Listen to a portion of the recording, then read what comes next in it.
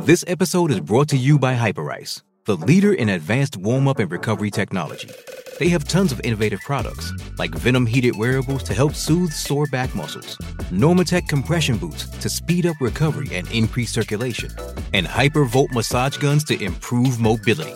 Loved by athletes like Naomi Osaka and Erling Haaland. Try them yourself. Get 10% off your order with the code MOVE at hyperice.com. Yes, Julia Ratcliffe, remarkable career. I was lucky enough to call her gold medal actually in the Gold Coast back in 2018. Glenn Lama this year with the call in Birmingham. She has announced her retirement at 29 years of age. Julia joins us on the program. Hi, Julia. Kia ora, how you doing? Yeah, very well, thank you. Well, firstly, congratulations on a remarkable track and field career. Thank you so much. Got all the feels listening to that commentary. Yeah, no, absolutely. No, I was there actually. I was lucky enough to be there in the stadium when you won gold in 2018. I guess you probably took everybody by surprise a little bit. Did you take yourself by surprise? Yeah, I think so at that one. I wasn't expected to win the gold. So, no, it was quite a good little surprise. Okay. How did you decide to take up hammer throwing? It's not like we've necessarily got a great legacy in the sport in this country. I mean, there are, I think, 22 or 23 different sports that make up the track and field program. My dad got me into it, actually. He was a high school PE teacher and coached some athletics with the high school kids after school when he was a teacher, and then when he had his own kids, athletics was what we got to do too. But turns out that I was not very good at running or jumping. Gravity's not my friend. So the hammer throw it was. We got into the throws and, don't really have long arms or big hands either, so the hammer throw was really the only thing left. I guess historically, rightly or wrongly, it might be a bit of a negative stereotype. People tend to look at hammer throwers as being just very, very large people, and therefore that gave them the advantage. But it's anything but, isn't it? I mean, it's all about core, it's all about power, so much supplementary work done. What makes a good hammer thrower? Oh, definitely explosive power is what makes a good hammer thrower. It does help to have long levers, like long arms, which I don't particularly have, but it's a rotational sport, so if you can spin around in circles really fast, you're going to be a good thrower.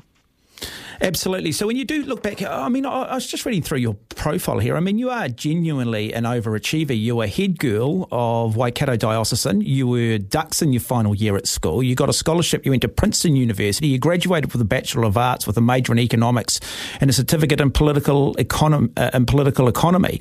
I mean, is balance, is that important? Is that what you think has allowed you to fulfill your potential, having that balance?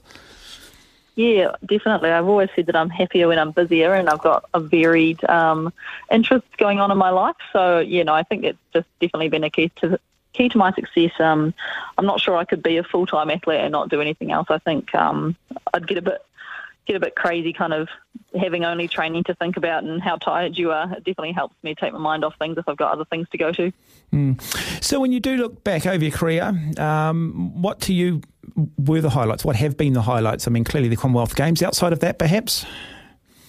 Yeah, I think competing at the Olympics was pretty cool. It was definitely a highlight for me and my dad. I was really lucky because obviously there were no spectators in Tokyo, that I was one of the few people that had some family in the stands, also my coach obviously, but it was really special to have him there and actually put out a really outstanding performance at the highest level. So that was probably my career highlight.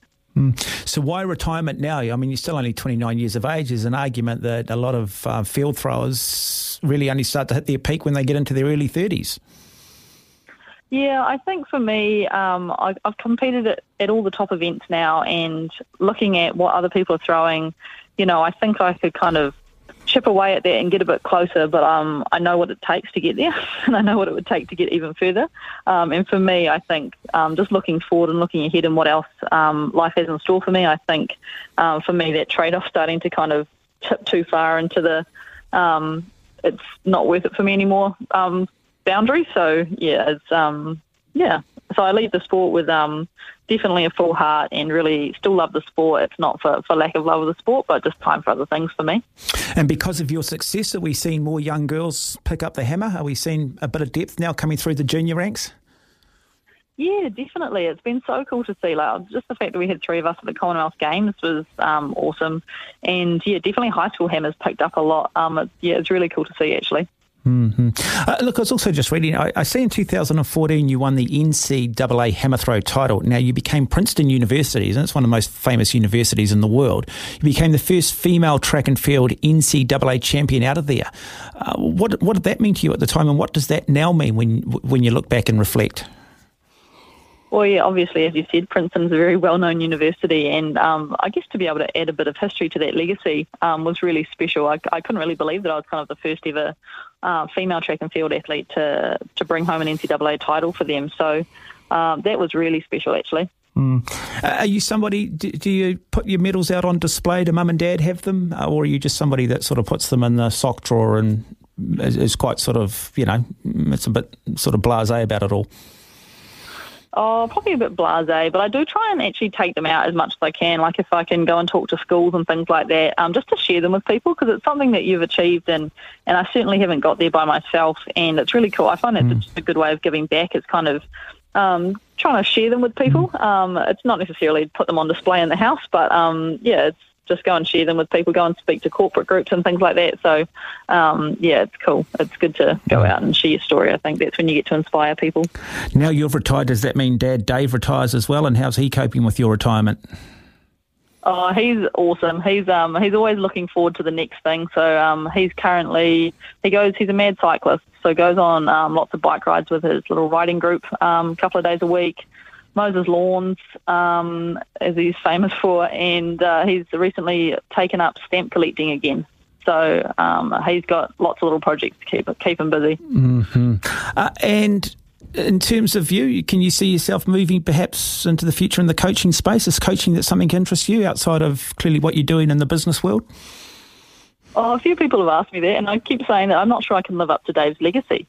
I've seen how much it takes to be an outstanding coach. And obviously you don't have to coach athletes to the Olympic level, but I just know how much of a commitment it is to do a good job at it. And so I think if I was going to step into that, I'd need to have quite a bit more time on my hands, I think. So not at this stage, but never say never.